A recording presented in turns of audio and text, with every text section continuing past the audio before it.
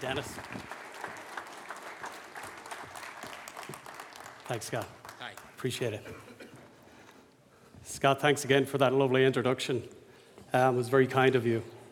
And also, thank you to President Rich.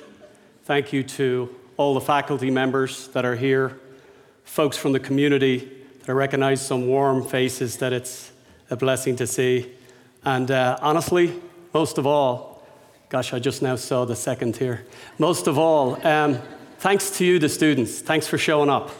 I know you get a credit for it, but thanks for showing up anyway. Scott talked about Sammy in the front row. Yeah, that kind of amazed me too.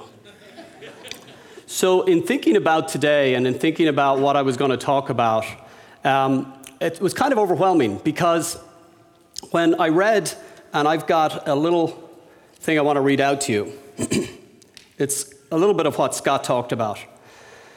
The Oscar Schmidt lecture series, when Scott asked me to talk, I was happy to say yes. But after I put down the phone and I pondered on it for a few weeks, I thought, boy, I better find out what this Oscar Schmidt lecture series is about. And so when I did my homework, it was fascinating. I reside now with my wife and daughter in Columbus, Ohio. And so the Schmidt family come from Cincinnati. And they've actually got a butcher and a beef background as part of their business. And that'll circle into my story when you hear it later. And so when I read about the free enterprise system, I started to get really excited. Because ever since I've left Sterling, professionally, the only thing I've done are in the capital markets. I was fascinated by Wall Street when I was your age, sitting in those seats. And the idea of the capital markets, the idea of working for a company, or heavens forbid, the idea of starting a company, really, really got my juices going. So when I did the homework on the Oscar Schmidt lecture series, I figured, hey, I'll get up there and I'll talk about free enterprise. And if you dig into free enterprise and what that means, it really just talks about entrepreneurialism. It talks about capitalism, which although, and I'll get into the Irish part in a minute, although I wasn't born and raised here, I feel American. I am an American citizen today. And there's nowhere greater on the face of the planet than America to be in business. And so I said, you know what? I'll get up there and I'll talk about starting a company, working in a company, and building a business. And the particular business I'm in, I mentioned I was fascinated by Wall Street. I got straight into it as soon as I got out of college. And it's the investment business. And in particular, it's in the money management side of the business. That requires us to analyze companies every day. I've been analyzing companies and reading income statements and balance sheets for the last 27 years. And so as I'm getting excited about sharing that with you, I'm starting to picture your faces. And I'm going, they probably don't want to hear about income statements and balance sheets. Now, maybe some of them do, but the majority. So I kept thinking, what service could I be? What value added could I be for you in about 45 minutes to where almost everybody can get their own nugget? You know, we're often told, don't be selfish. I'm going to encourage you today to be a little selfish. Don't think about your next class. Don't think about who's sitting next to you. Just focus on what you're going to hear and commit to yourself now. I'm going to find a nugget in this guy's story that I'm going to apply to my life. Right there, you win. And by the way, selfishly, I get to win too, because my goal is that you get a nugget. So I'm not going to talk about income statements and balance sheets. Good news. So as you probably noticed, I'm not going off notes. I don't like to. I'd rather just speak from the heart. So I'll wander a little bit. That's kind of like the Irishman in me. And it's really a story I'm going to share with you. But what I want you to do is, inside this story, I want you to see yourself. There's nothing very sophisticated about the story. It's really simple with a lot of old-fashioned ground rules. Ground rules that, to be honest with you, you probably heard your great-grandparents, your grandparents, and your parents, and you're hearing your professors tell you today. A lot of the old rules still works. So what I'm going to do is I'm going to break my story up into 3 parts. The first part is Ireland. It'd be hard to tell this story if I don't talk about Ireland. The second part is leaving Ireland and coming to America, and above all places, coming to Kansas. And then not only Kansas, but coming to Sterling, Kansas. How does an Irishman, 17 years of age, leave Dublin, Ireland, and end up in Sterling? So I got to cover that. I'm going to talk about my years at Sterling and the profound impact it had on me. and how both Ireland and Sterling created a foundation in me that is allowing me, I'm circling back now, to participate in free enterprise. It's those foundations that are allowing me to not only build a company, but as you probably read in my bio, our company now manages almost $1 billion from zero. So we'll start with Ireland. I grew up the third child of by the way, let me just segue for a minute. There's a thing about the Irish accent. And the most noticeable thing is we drop the H when it follows a T. So I just said I was the third child. So that's still funny in the year 2017. Can you only imagine in 1986, pre-internet, nobody, we have a lot of immigration in our country, but most people go and don't come back, especially back then. Nobody came back and said, hey, listen, you might want to start pronouncing your H's when it follows a T. So I arrive, and more often than not, we'd be doing something, kidding around, and someone would say I'm first, and someone else would say I'm second, and then I would say I'm third, and everyone would laugh. So there's a lot of lost in translation. I have a few more stories I'll share with you as we go. So third son in a farming family. My dad was a farmer, and what's an important part of the story, before he started farming, he went to college and got a degree. He came out of college, and he wasn't just your traditional farmer. He farmed for himself, but he also farmed for other folks. In the farming for other folks, one of those entities was a place called Newbridge College. Now, Newbridge College is not your normal high school. I say college back then in Ireland, certain boarding schools called themselves colleges, even though they were educating high schoolers. This college, I don't know if you're probably all too young, but if you ever saw the movie Dead Poets Society, the folks in the room that are my age probably know it. That was like our high school. There is no middle school. You go in at 12 and you come out at 18. Baptism by fire. We had study hall. If you think you had it tough, put your seatbelt on. We had study hall till 9:45 every single night of the week. And we had class on Saturdays just as a bonus.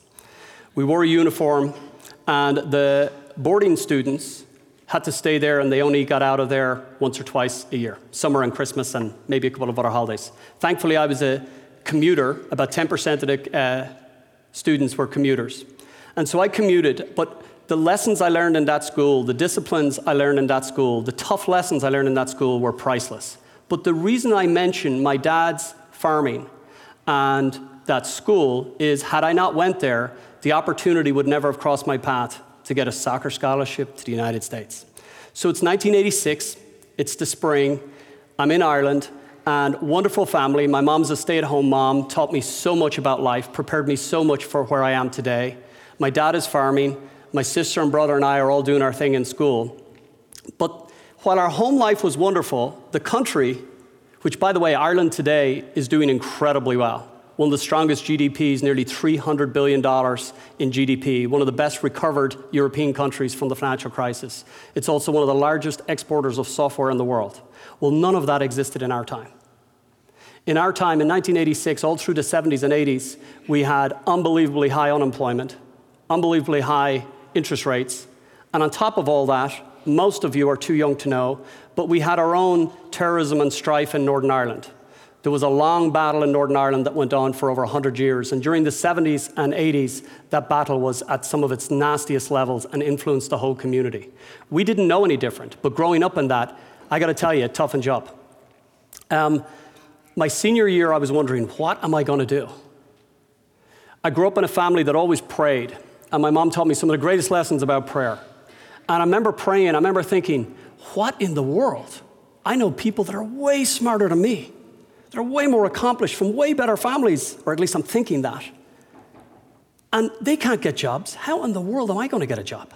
And so I'm grinding my way through, and I'm walking off a soccer field, and I get offered a soccer scholarship to America. I get offered a soccer scholarship to Sterling, Kansas. Now, I got to tell you, a lot of my peers and a lot of my friends were emigrating. Over half of the high school graduating classes in most schools in the 1980s, over half of them left the country. Think about that, left the country. By the way, I just realized it's this mic I'm speaking into, not that one. In leaving the country, it created this void, and a lot of writers went on to write about it, and they called it the brain drain of the 80s. So I got offered this scholarship. I said yes. The folks said, well, you got to get your parents' approval first. I said, oh, they're going to say yes. Went home and told my parents. My mom started to cry, and my dad held his hands up like he just scored a touchdown. For real, just like that. Because they both instinctively knew, this kid really means it. This is going to happen. We got all the letters with all the information. Again, I can't emphasize enough, nothing's easy. It's pre-internet. I know, I'm that old. When I got a letter of all the things we had to have, I started to worry again. I started to get uncomfortable. I started to be fearful.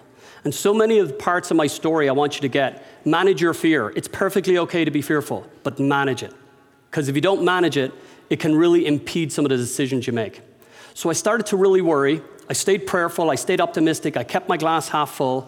And I worked my way down through the list of obstacles. One of them was they wanted to know what my ACT score was.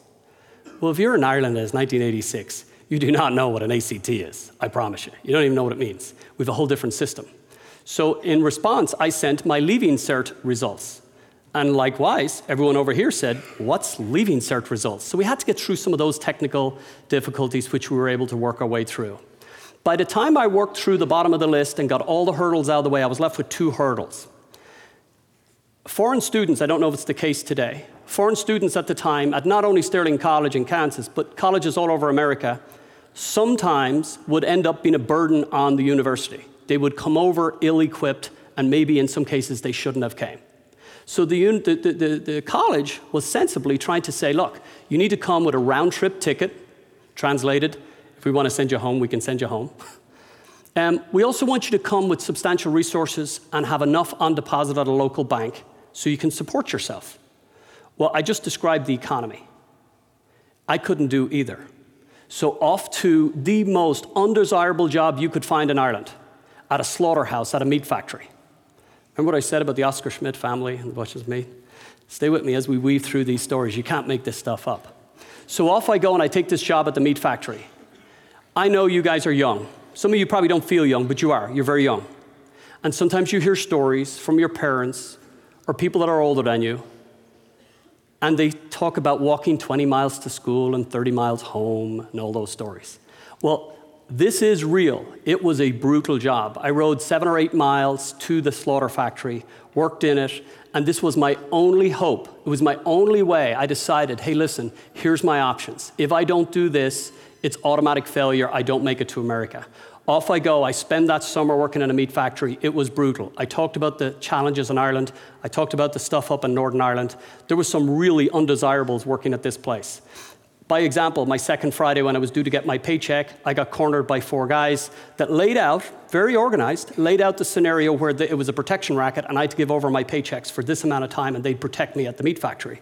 Keep in mind, everyone's going around with a belt full of knives. So I had to pay a lot of attention, but secretly I knew I was only there for the summer to get enough money to come to America, but I couldn't tell anyone that, but I couldn't give them my check. So I had to dig deep. I had to persevere. I had to go, you know what? I'm going to manage my fear. I'm going to work my way through this. I do not know the outcome, but I know if I don't do this, I don't go to America. I come home one day, and this is really important. Your parents are so important in your lives. Probably most of you know that, but all of you need to know it. Sometimes it's the sacrifices and the vision they have for you that doesn't include them. You can't measure how powerful that is. I came home one day and I'd had it. The meat factory had won, I had lost. I used to come in the side door of the house just out of humility because you'd smell so bad. And my mom would always have a pair of Levi's and a white t-shirt in the garage. And this particular day I came in, garage. This particular day I came in, my mom said to me, I wasn't doing so good. And I said, Mom, I quit. I'm done. Do you know what she said to me? I'm her youngest. I'm her 3rd child. She loves me. Now that I'm a parent, I know what she meant. You know what she said? She says, fine, you can quit, but just know this, no America. And she knew I was going to emigrate. Now, folks, that's selfless. That's sacrifice. I go back to work the next day. I get my stuff together, and I head to Sterling College. Now, remember the requirements. It's good to go by the rules, by the way. I'm not telling you to break rules. But be open to looking at options. Because sometimes the rules will box you in.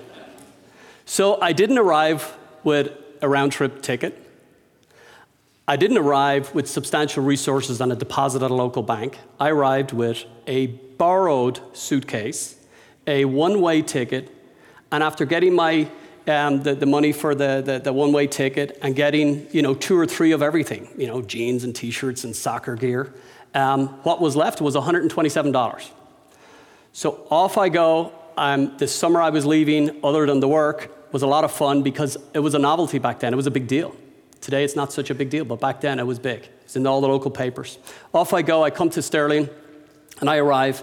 And I was supposed to arrive on a Monday with my best buddy Sammy, who's sitting here in the front row. And he was organized. I wasn't quite as organized. He arrived on time and got through all of freshman orientation week. I had a little snafu with my student visa, and there was a confusion on dates.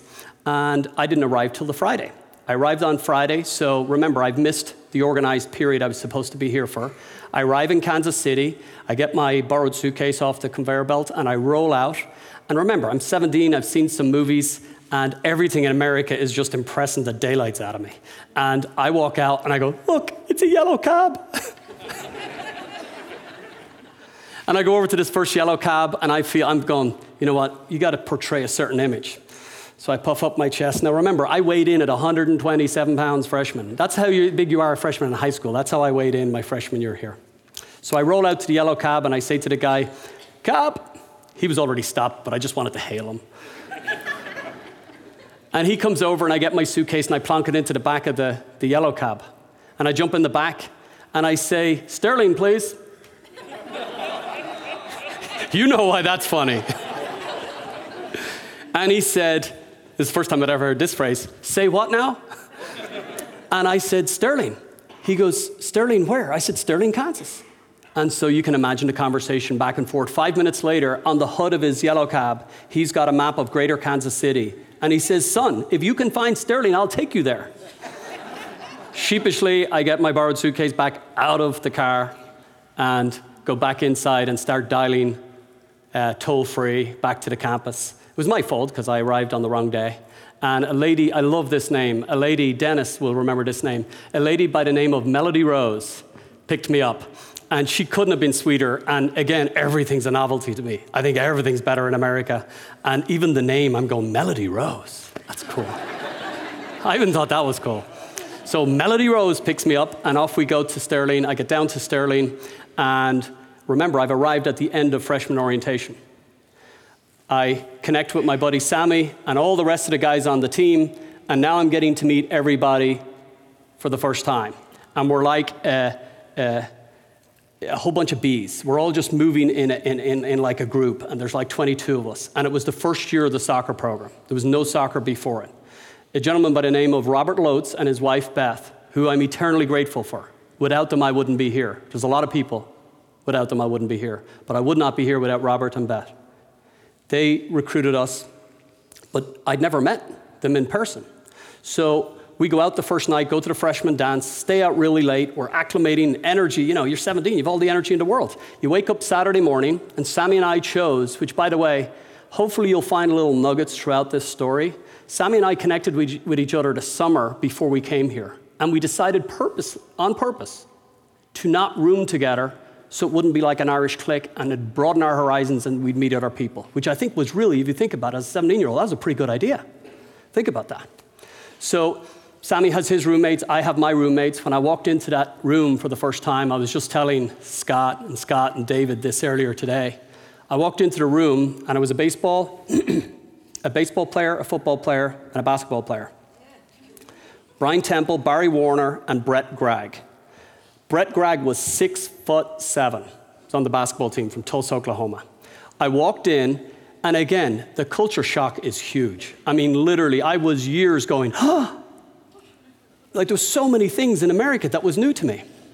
Well, here's an example. I walk in, all 3 guys are sitting in their boxer shorts. They're all tanned and buffed because the summers here are beautiful and sunny. They're high school stars in their sports. They're working out, and they want to show everyone how good they look. I, on the other hand, would make, the Pillsbury Doughboy look like he had a tan. I was so white. I'm not kidding. And I roll in with my suitcase, and the last thing my mom packed were pajamas. And these guys are looking like Adonises, just sitting there.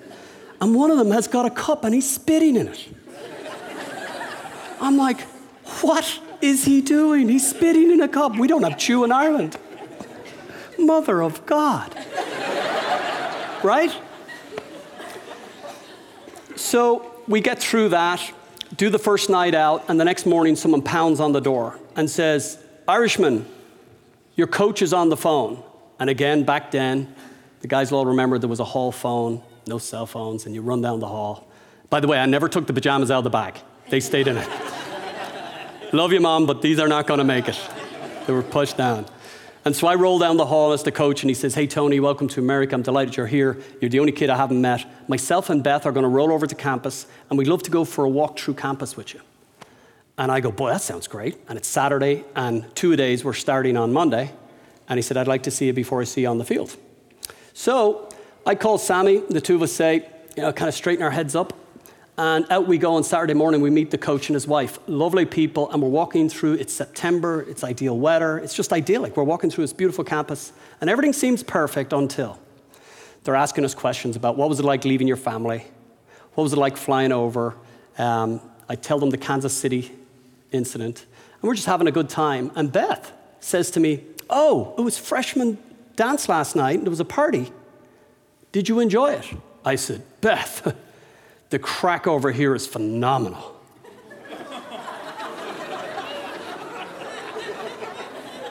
She looks at me, she looks at Sammy, and I'm thinking fast, I'm clever. I better react quick because she's probably mad that we stayed out late and the coach is, and I'm thinking it must be curfew, something that's freaked them out. It must be curfew or something. So we think we'll make it better. We respond to it, oh, don't worry, we won't do it during season. So to her, we have just confirmed that her husband has recruited 2 crackheads from Dublin. Here's what happened. Lost in translation. We have our own language, the Gaelic language. It's just like any other language, like French, like German. In the Gaelic language, there's a word called craic, C-R-A-I-C, and it translates into literally the word fun. I had just said, the fun over here is great, the fun here is wonderful. And so there was this gap of lost in translation yet again, whether it's turd or crack, to where you got to kind of work through it. Because if you give up too quick, you know what would have happened. Imagine if the conversation ended there. We went on to develop wonderful relationships with our coaches. We actually ended up babysitting their kids. They went back to Ireland and stayed at our homes and recruited more kids from Ireland. And so it really worked out great. College years were great. I woke up Monday morning. I'm watching the clock here. I woke up Monday morning and I figured, okay, my next responsibility. And even though I was young, I always had this mental list in my head, and sometimes I used to write it out. What do I need to do next? What do I need to do next? And the important things, you got to keep them at the top of your list. The commitments you make to your family, to yourselves, to your peers, to your future bosses. You'll make a lot of commitments. Focus on the top ones. Someone taught me a long time ago, if you've got 10 worries, fix number 1, 2, and 3, and 4 through 10 will just kind of disappear. Focus on your big ones. Guess what I was thinking about all weekend? I've got to return the suitcase. Mrs. Walsh up the street, whose sons had emigrated and one of them had come home, had lent us the suitcase. That saved me some money. And so I'm thinking Monday morning, I got to go return this suitcase. I roll over to the post office in the student union. I don't know what it looks like. I'm going to tour the campus today. I'm excited. But I don't know how much it's changed. But back then, it was kind of on this corner, and it was a half door, like a barn door, and the half door was closed, and the top half was open. And I walk over. Is it still like that? Yeah. Cool. Well, now picture this. Anyone here work at the post office? No, that's all right. Boy, who's running the post office? Anyway, so I roll over there, and there's this lovely girl, and she's leaning on the doors. And again, I'm just enamored by everything, and I roll over, and I've got a suitcase underneath. She doesn't see it. And I said, hi, and she says, hi, where are you from? She started talking about Ireland and everything. After a little bit of picnic talk, I said, hey, I need your help. I need to mail this to Ireland. And I reach down, and I come up with a suitcase. It's got holes in it. It's got masking tape on it. And she goes, you want to do what? You want to mail this suitcase to Ireland? I mailed the suitcase to Ireland. I'm sure she thought I was a Martian. And that cost me $60.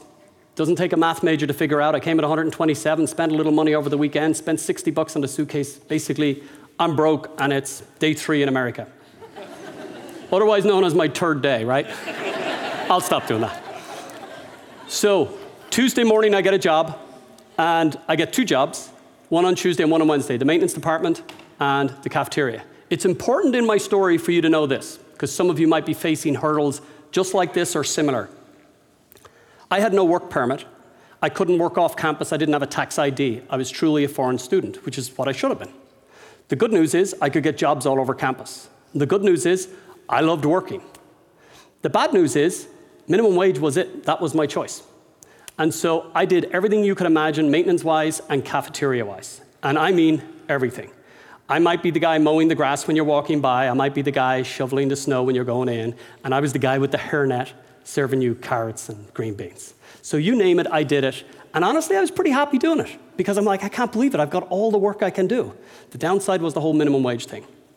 And so a few semesters in, I forget exactly when, there's a gentleman by the name of Bill Edwards, and he was definitely a gentleman. Don't know if he's around today, but he was running the finance department.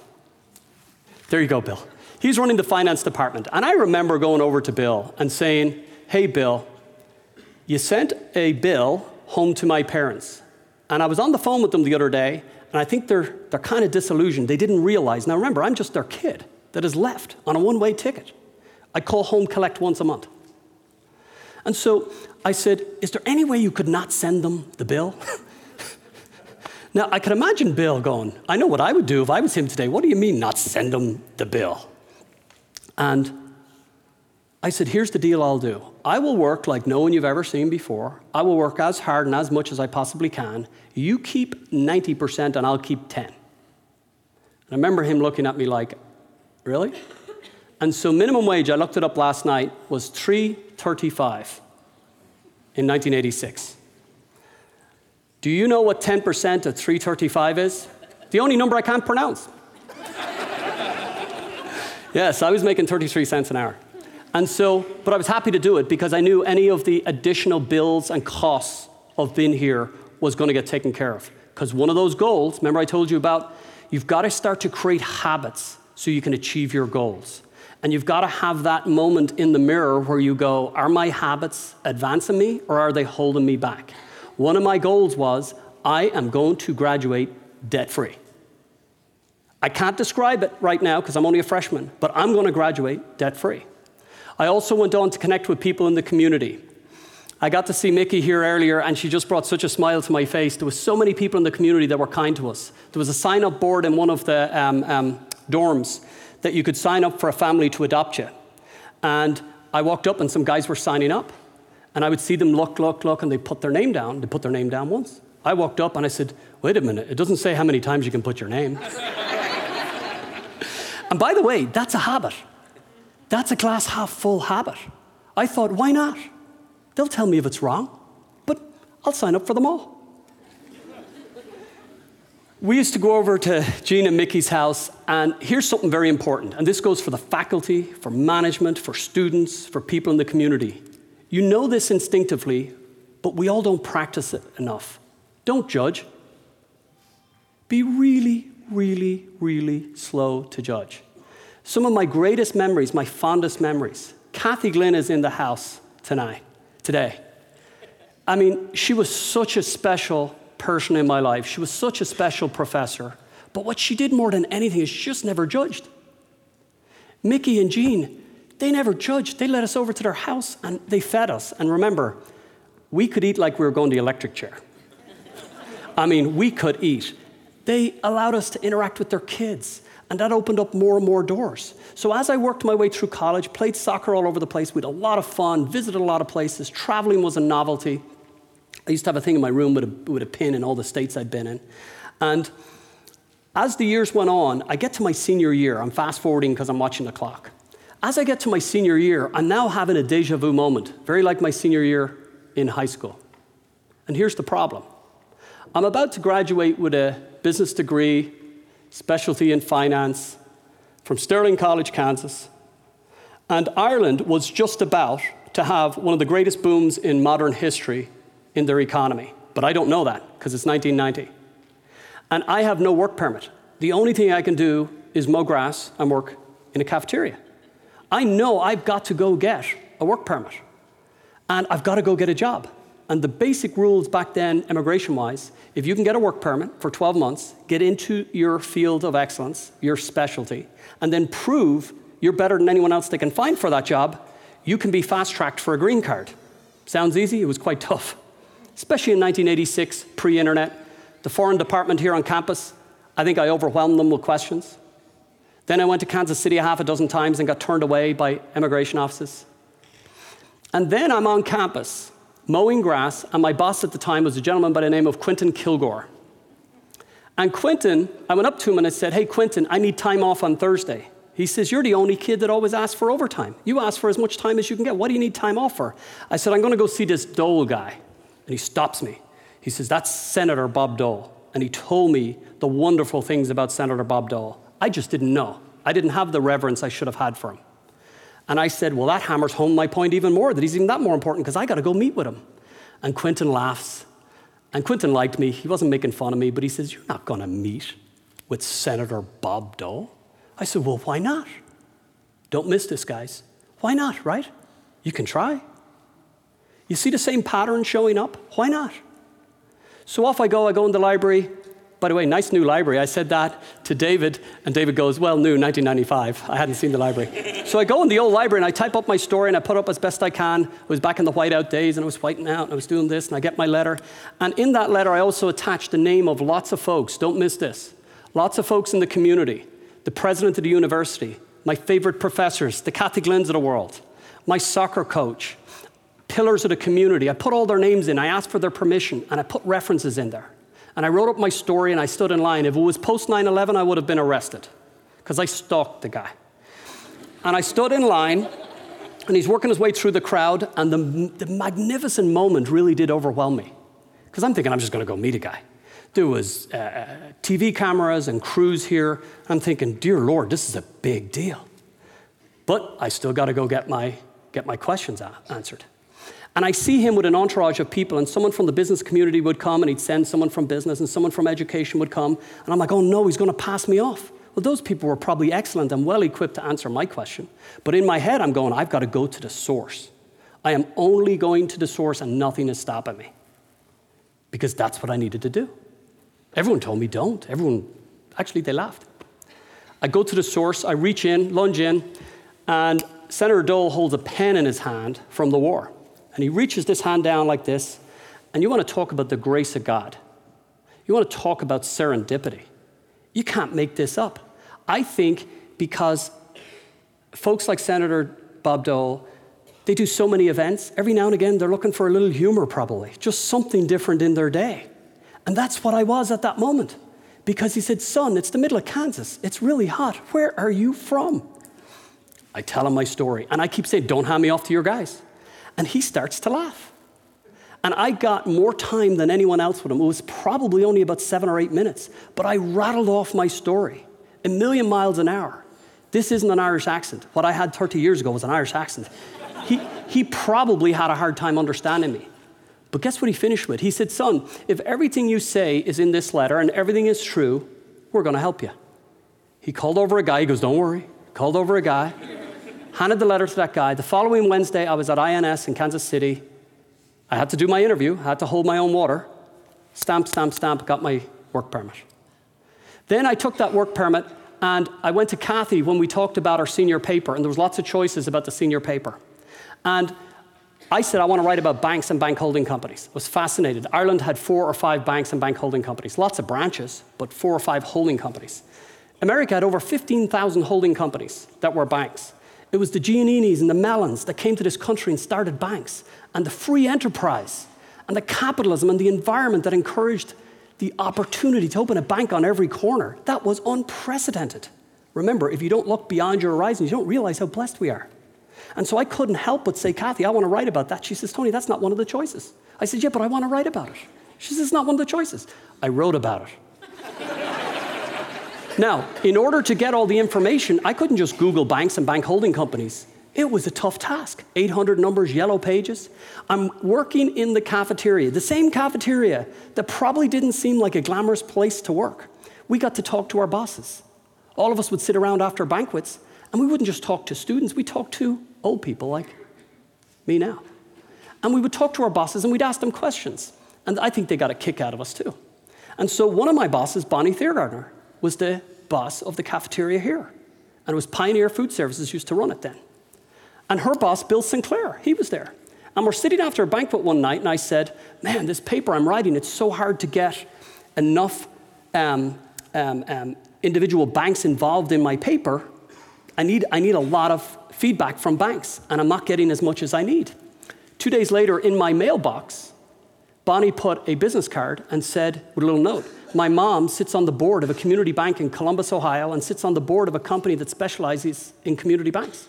I reached out to that company, along with a lot of other companies. I put them in my paper, and then again, under the advice of your business department right here at Sterling, Kathy and Kevin Condit, they said, hey, send that paper to everyone you wrote about.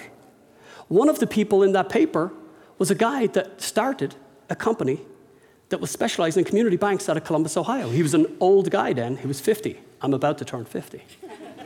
And so I roll in for the interview. It goes great. I get the job. And off to Columbus, Ohio I go. Now you think about, folks, you've got to remember, when opportunity collides with gratitude, energy, and integrity, anything can happen. And so everything I just described, from the boarding school to coming to America to grinding my way through here and not being overwhelmed, keeping my head up, counting little victories, all had me loading up a U-Haul with my car and pulling out of town in 1991 to Columbus, Ohio. And for the second time in my life, I'm arriving in a state where I know nobody. I have no connections, I have no handout, but I got a leg up. And I got an attitude that I built from all the fibers, all those different experiences I got to build on. And believe me, it works like that. So there's none of you sitting here today. If there's A students and you've got it made, congratulations, press on. That's awesome. I wasn't one of you. If there are B and C and other students here, and if there's a part of you that is at all overwhelmed by what am I going to do, start today in building some of these habits, and it'll build this fiber in your lives that will allow you to be open to the opportunities that will come your way. Warren Buffett, one of my business idols, has so many great things you can learn from. I still learn from him. If you don't know him, you should know him, and if you do know him, read everything you can about him. One of the things he talks about is hiring. When they hire at Berkshire Hathaway, which, by the way, is one of the largest publicly traded, most successful stocks in the history of Wall Street. The year I was born, 1967, that stock was $17 a share, and it's over $250,000 per share today. Warren Buffett says when they hire people, they look for three things. They look for intelligence, hard work, and integrity. But if you don't have integrity, the first two don't count.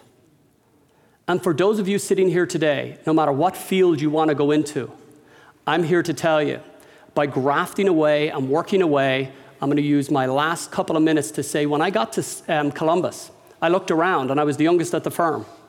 And I said, how am I going to add value? And I was sent out to all these divisions, and I worked with these, I was the junior assistant to the senior advisors. And as I'd worked with them, I started to put a story together in my head and said, I've got to add more value. So I went and I took 2 licenses, 2 qualifications in our industry that none of them had. And by the end of my second year, I'm doing a night class and a Saturday morning class, teaching the senior guys at our firm these licenses because they're thinking, I don't want to go back to school. If you're 50, you don't want to go back to school and take a license. So I figured I can add value there. I added value, and the most senior advisors, instead of the junior ones, were taking me to meetings. By the time I was 27 or 28, I'm in meetings I'd no business being in. I'm making presentations I'd no business making. But it was baptism by fire, and I kept putting myself in that position by just doing simple things. By the time I was 29, I was vice president, and by the time I was 31, I was president of a division. We built up that division from nothing. It was a brand new division, and it ended up being the firm over the course of about 4 or 5 years. We built it up to a $200 million firm. Then we converted it to an institutional asset management firm, and I lifted out a division and formed my own company in the spring of 2001. And today, I'm happy to tell you, it's $1 billion in assets under management. I'm telling you, create those habits, create those traits. Don't be afraid to fail. There are so many of those crossroads. If I allowed the fear of failure to dominate, there's no way I would have taken the next step. Step out into the uncomfortable. Never stop believing in yourself. And look inside and look at the traits you have that you want to improve on. And certainly look at some of the traits that maybe you need to reduce or eliminate. I believe my glass is half full. I've never stopped believing that. It's through the grace of God and great parents. I got to tell you guys, your glass is half full. The only question you have today is, do you know it or not? Believe it, live it, and thanks so much for having me today.